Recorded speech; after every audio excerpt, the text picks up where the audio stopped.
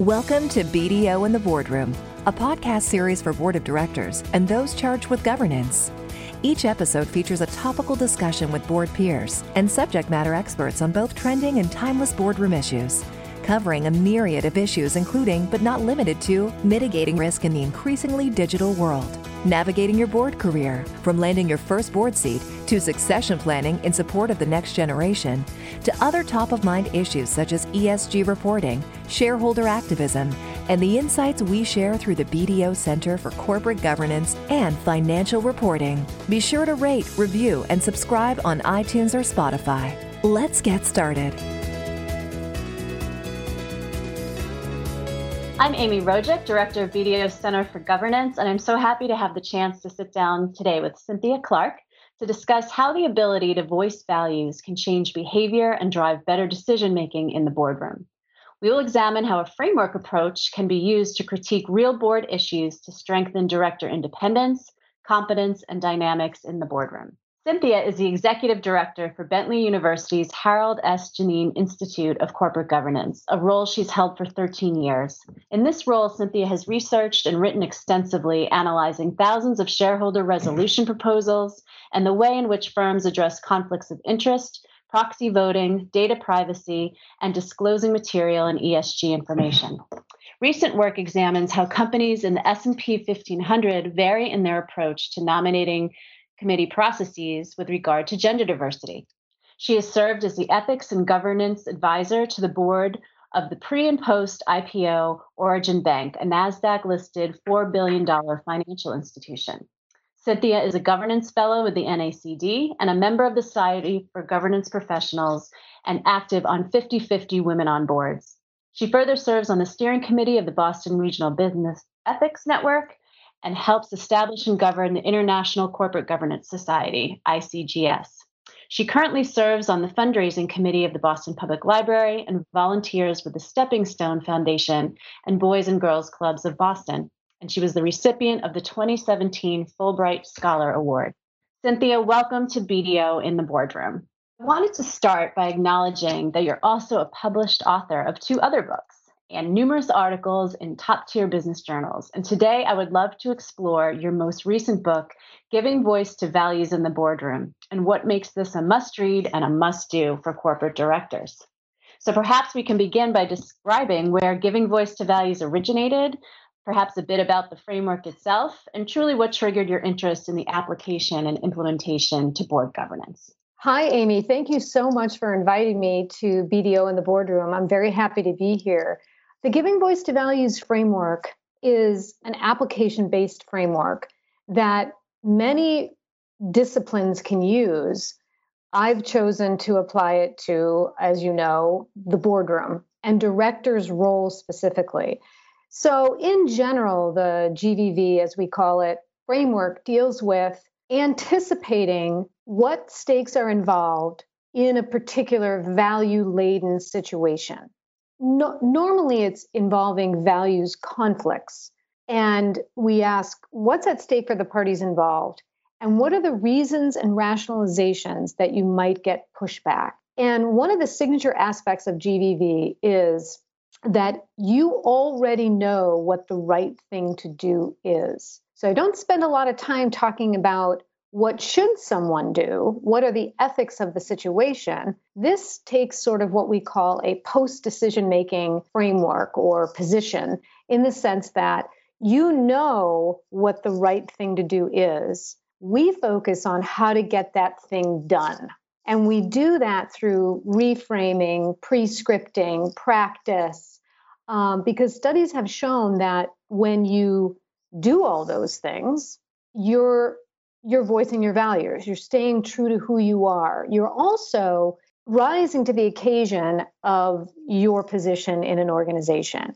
And the reason that I think it really applies directly to directors is, as you know, and many of the audience members know, directors have inherently values-based challenges. Let's just look at 2 of the duties that we all know about. The duty of loyalty, which is we must make decisions on an independent basis. We must do them in good faith. We must honestly discharge our duties. All those things involve values. The second is the duty of care, which is obviously the exercise of care, diligence, skill, asking the right questions, etc. So you can see that those two duties right there, which are the core of what directors do, are value laden. And let me say a thing about values just before we move on. So you can value innovation or creativity, but the kinds of values we're focusing on are moral values. And so when I read, the duty of loyalty and the duty of care, what I'm reading into that is those types of moral values.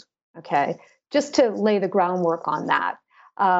The post-decision making and the sort of already knowing what the right thing to do will come alive when you and I go through some of the specific examples that I write about, because the book outlines 5 core challenges that I have found directors face through my research. And they are independence, board director independence, director selection / nominating committee, CEO succession and planning for the future, CEO compensation, and also cybersecurity and digital innovation. Those sort of challenges are, as you can even see, definitely values laden. No, thank you for that. And I love that your book does take that very practical approach, because you're right. I think all of the scenarios and situations that board members find themselves within the boardroom, whether it's engaging with directors, engaging with management teams, feeling external pressure from whether it's analysts, shareholders, or other stakeholders, the directors need to fall back on their own internal ethical and moral framework that they rely on. But I love that your book is so practical in walking through some of the kind of understandable scenarios that are common to the boardroom. So it allows the directors to think through these considerations within the GVV framework, pre-script as you're describing, and then prepare for board challenges. So maybe you could take us through. I was particularly caught up with the concept of the gray director, which I believe many boards, large and small, will find relevant. So maybe take us through that and share with our audience today. Sure, I'd be happy to. So I have this board challenge, which is basically a scenario that is based on interviewing directors, my own research, my own involvement with various professional associations in the corporate governance space. And from that, I created this board challenge called Independence and the Gray Director. So gray directors are directors who lack perceived independence for one or more reasons, but they are nonetheless independent for regulatory purposes. So this is an interesting nuance. And once we go through this, this might resonate with some of your listeners' actual board situations. And so we could have a gray director who is a former employee or a consultant. They would be okay for regulatory purposes as long as it's 3 years ago, those kinds of things. Sometimes people are perceived as gray if they have social relationships with the CEO or management, maybe even have an office at the headquarters, and this is a really kind of common one now, which is someone who serves on a second or third board with another director or the CEO. So these are the kinds of directors that I would categorize as gray. So I put together a scenario where 2 of the 5 independent directors at a particular company have begun to exhibit what is sort of a lack of independence of mind. They don't speak up or question the CEO as they once did, and they rely heavily on management briefings to tell them what is going on inside the firm.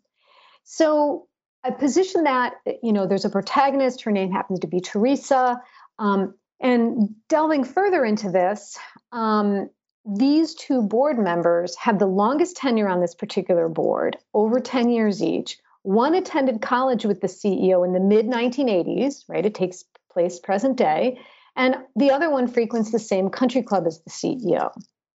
So she's noticing this situation, and she's also noticing that there's this lack of independence of mind. So prior to that scenario, in that particular chapter, I explain all the things that boards must do with regard to independence. And one of the interesting things about independence is when you sort of look through this is that it is really up to the board itself whether a director can exercise independent judgment given the facts and the circumstances. That's an important thing to remember in this particular scenario and in boards. So what happens here now is you've got these two board members who are perceptually not independent. Adding to this issue is a large group of investors, or an investor group is urging shareholders to vote against the re-election of these two directors, citing, extreme clubbiness and so on and so forth. So this is the scenario. So Teresa Hughes, right, who's a director, is recognizing this as a problem. And imagine yourself being in her shoes, and you know that something needs to be done. That's where we start off. We don't tell you, I don't tell you in the book what needs to be done. I just walk and for the simple reason that there are a number of things you could do, but it's clear that something needs to be done with regard to these two directors. So that's where we sort of start off, right? What I take the reader through is, again, being in Teresa Hughes' shoes, and we start off by saying, well, what's at stake for Teresa if she speaks up, or if she offers evidence, or if she gets best practices from any one of the organizations that are putting that stuff out. What's at stake for her? What's at stake for these two directors? What's at stake for the CEO? What's at stake for shareholders? Right? Having independent board directors is directly related to how well your board performs, how well it monitors. And so we go through those stakes. Then what we do is we talk about, well, what kind of pushback are you going to get? And we call them rationalizations. And you can kind of put rationalizations into 4 different categories, right? Standard of practice, materiality, sort of this everybody does it idea, and so on. And what we do is we anticipate what the pushback might be. For example, you might have a director who's been there for 10 years, and somebody might say, one of 2 things. Standard of practice would be, well, everybody has directors who are lacking in independence for some reason or another, right? So you're going to hear that kind of thing. So we ready Teresa, and thus the board that I might be consulting with, for that rationalization. How would you respond to that? Another one could be, well, somebody who's been there for 10 years, has a lot of institutional knowledge, and so on and so forth. So we prepare, I anticipate the rationalizations that you're going to get. And then through Teresa Hughes, we imagine how we would address that, because we are going to deal with the independence issue. It's not an option to not deal with it, right? That's the post-decision making idea. Yeah, that makes a ton of sense to me. And I think, and the example is kind of genius in its simplicity, because this is a commonality, especially when we look at the average tenure of most public company boards. And it's quite significant. And historically speaking, boards have tend to generated from the same population of candidates. Mm-hmm. And we're starting to see that change with a little impetus from a lot of different stakeholders. So maybe that's a good place to kind of further this a little bit. So how might the GVB framework be applied to drive better discussion and decision making when it comes to further diversification in the boardroom? So that's another board scenario that I have, or board challenge. And even with the independence and the gray director, I have a series of questions that Teresa could ask to reframe the issue. And one of them is one that you picked up on, which was, for example, she could ask, and this constitutes giving voice to your values, which would be, how does it compare to the emerging best practices around director independence? How does this choice, how does our framework, how does our composition rather look? So those are also acts of voicing values. And so with regard to diversification, I carry this same company that was profiled in the independence issue to the diversity issue because it makes sense. These two go together often, and they both deal with aspects of composition, right? Aspects of board composition. So in this particular scenario, there is two problems. A lack of diversity of thought, right? Remember, we have a clubby type of situation, right? Teresa is the only woman on this board, okay? So we've gotten the two gray directors issue. I fast forward, she was able to, with the help of her board, off-board one of the gray directors. So now we have sort of a slightly different composition. So the CEO, who also happens to be the founder of the company, is wanting to, and again, this may seem unique, but it is not in my research. This happens quite often. The CEO wants to put his wife on the board. Now, keep in mind, right, his wife happens to be very accomplished. It is not just a familial type of position that is happening. So I position, the CEO is suggesting that Audrey Smith, his wife, who has been president of this company's most popular brand for the past 15 years, she's the second largest shareholder. She would bring gender diversity. She has a lot of human resources experience, and the person that was off-boarded, they would be replacing, she would be replacing the person who was the SVP of human resources. So this is the scenario. And again, there's a lot of intricacies involved. And I list all of the people on the board and the positions on the board so that in this deeper dive in the board challenge number 2, it asks the reader to think about, well, what is the director selection process at this company, which happens to be called PPI? And so 2 board members, are talking about the director selection process, and sort of I'll quote from what I read or wrote. Teresa heard Harry once say with a nervous laugh, "We present it like this. We could do this or we could do that. But Dirk, the CEO, definitely gets to decide." So here is a board where, and again, from my research, this is very, very common, where the CEO is involved in the director selection at some point in the process. Usually, in the way that I positioned it, the CEO is involved at the end. They give the seal of approval. Fast forward to some of the reasons and rationalizations, someone might say to you, but that's okay because the CEO has to work with this person. Valid point, but they shouldn't have the final say on the board. That's the nominating committee's role. And so I go through in the preamble to this, what is the role of the nominating committee? What are the director selection processes that are out there, not only in the U.S., but all over, right? The nominating committee must be independent. So Audrey Smith, this VP and the spouse of the CEO, it would be an insider. Couldn't serve on the nominating committee if she was elected to the board, but she could certainly sit on the board legally, right? Okay, so the question then for the people in this case is she capable of exercising independent judgment, which is why this goes to the previous board challenge, right? So that's sort of an interesting idea. But the general question facing Teresa and 2 other board members who are also on the nominating committee is this going to get us to where we need to be diversity-wise?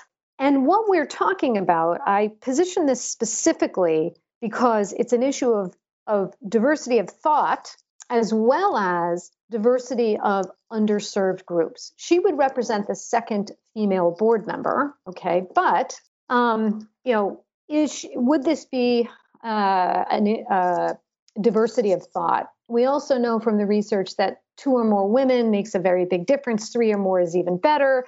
I go through a lot of those things, which is something that Teresa, the protagonist, can voice. So I have a list of ideas. I walk you through what's at stake for all the parties involved, including Teresa, including the two other, the lead director, other people on the board. And then I walk through, the materiality, the standard practice, some of the rationalizations that you're going to get, and how can, Teresa deal with that. So it's a similar, the framework is used throughout both board challenges, but the board challenges are inherently different. Yeah, no, and I think the way you've described this, and if I can kind of parrot back your words to you, it to me, it's understanding the issue. It's determining what's at stake for a variety of parties, not the least of which is yourself as the board member, kind of identifying this issue to bring forth to the board.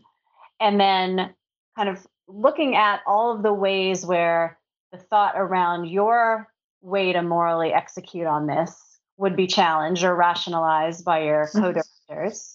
And then being able to pre-script your responses to that and be able to anticipate their arguments and counter that, and then really find that really powerful argument. I think that's the one thing I really took away from your book, is finding that most powerful argument that you have that's really going to seal the ability for the other directors to see where they may be tripping themselves up. And I think that's kind of the powerful tool that I took away. And you obviously had mentioned at the beginning of our discussion several other examples, which are also included in your book. But the one thing I do want to talk about, because I think the way I looked at this is that, I recognize, well, this book is for individual thought and reflection. We can all sit and look at the scenarios and think about how we would do it. It can also be very much be used as an engaging tool to help full boards conduct what I'll call tabletop exercises, right, with one another and working through the scenarios outlined in the book, or identify additional concerns that may be with their board. So the 5 examples you lay out is just the tip of the iceberg, right? But because your framework is useful in the gamut of scenarios that boards may find them in. So I guess, how have you seen boards use this effectively in informing themselves on really how to evolve their thinking and engagement when they think about doing this as a tabletop, if you will? I think that's an excellent point. And it's intended to be used by boards. And you mentioned at the very beginning of our conversation that it's very practical, and that was intended. So when you're sort of pre-scripting and you're talking about the best approach to implement it, I ask in some of my exercises. So I run the reader through this, but I also have exercises for boards to execute themselves within each board challenge. So they can do it themselves, or they can have someone like me come in and have them and do the exercise with that board. I've had a lot of success with that because boards feel, in my experience, more comfortable having an expert come in and have the board, have that person run the board through this exercise. And although I've outlined a lot of the ways in which this can be operationalized, how someone can problem solve or reframe or gather data or relationship build or develop a decision tree. And even sometimes I ask someone, script this particular, issue for yourself, and then critique somebody else's script, right? So these are things that I could go into boards and lead that exercise in person, right, or via Zoom or whatever. So absolutely, I have seen boards use this very effectively because, let's face it, there's nothing better than planning for a situation. And how do you do that on boards? Not many people have a framework or a format even for planning and walking themselves through an exercise, right? No, I couldn't agree with you more. And I liken this, just as important to doing things like preparing for a cyber breach. How would you handle that? Preparing for, a CEO sudden departure for whatever reason. Like, all of those things, they require preparation, planning, et cetera. So I don't think this is really necessarily any different, albeit this is a much broader approach to a variety of situations that I think any board can learn from, whether you're just starting out in your board service journey or whether you're, experienced board member. I think we always have things that we can be learning along the way and picking up from experiences and reflecting on things where, hey, maybe I did have this scenario, a while back. And if I really am honest with myself, I probably could have handled it much better and had the whole thing work out a little more smoothly in the process. So I think this is kind of something that any board, whatever their experience, any board member, I should say, whatever their experience to date has been, could benefit from this type of exercise. So on that, I'm going to personally invite you to join me in doing this in a live setting at some point to be determined. So I'd love to run through this and, offer this out to some of our board folks and actually do something really fun on this. So audience, stay tuned on that. I do want to highlight that Cynthia's book is available at Amazon, Barnes & Noble, Bookshop, Books A Million, and Routledge, if I'm saying that correctly. And Cynthia, I'm so looking forward to our continued friendship and working relationship, as I always learn a lot from you. So giving voice to values in the boardroom, Cynthia Clark, and I'll give you the final word, Cynthia. Well, thank you very much. I have to say, who among us has not wished they handled something better? And so this is what the pre-scripting and the practice is really about. And I think this really appeals to both the new director, because it goes through some of the policies and procedures of each of these issues, and the experienced director, who will get something different out of this by having exercised all these iterations that a particular thing can go through. And so I'm very happy to speak with boards about this. I'm excited about this being a real tool for boards to use that I found was lacking out there. And I really would like to hear feedback from people, if they use it, how they use it, and when they use it. So thank you so much for your time and profile me on this very good podcast. Thanks, Amy. You're welcome. And thanks to our audience. Have a wonderful day. Thank you for listening to BDO in the Boardroom. Past episodes and related insights are available at bdo.com/BDO Boardroom. Or you can go to iTunes or Spotify to rate, review, and subscribe. The views expressed by our guests do not necessarily reflect the views of BDO. For more information on the BDO Center for Corporate Governance and Financial Reporting and the resources we provide, visit bdo.com/BDO Knows Governance.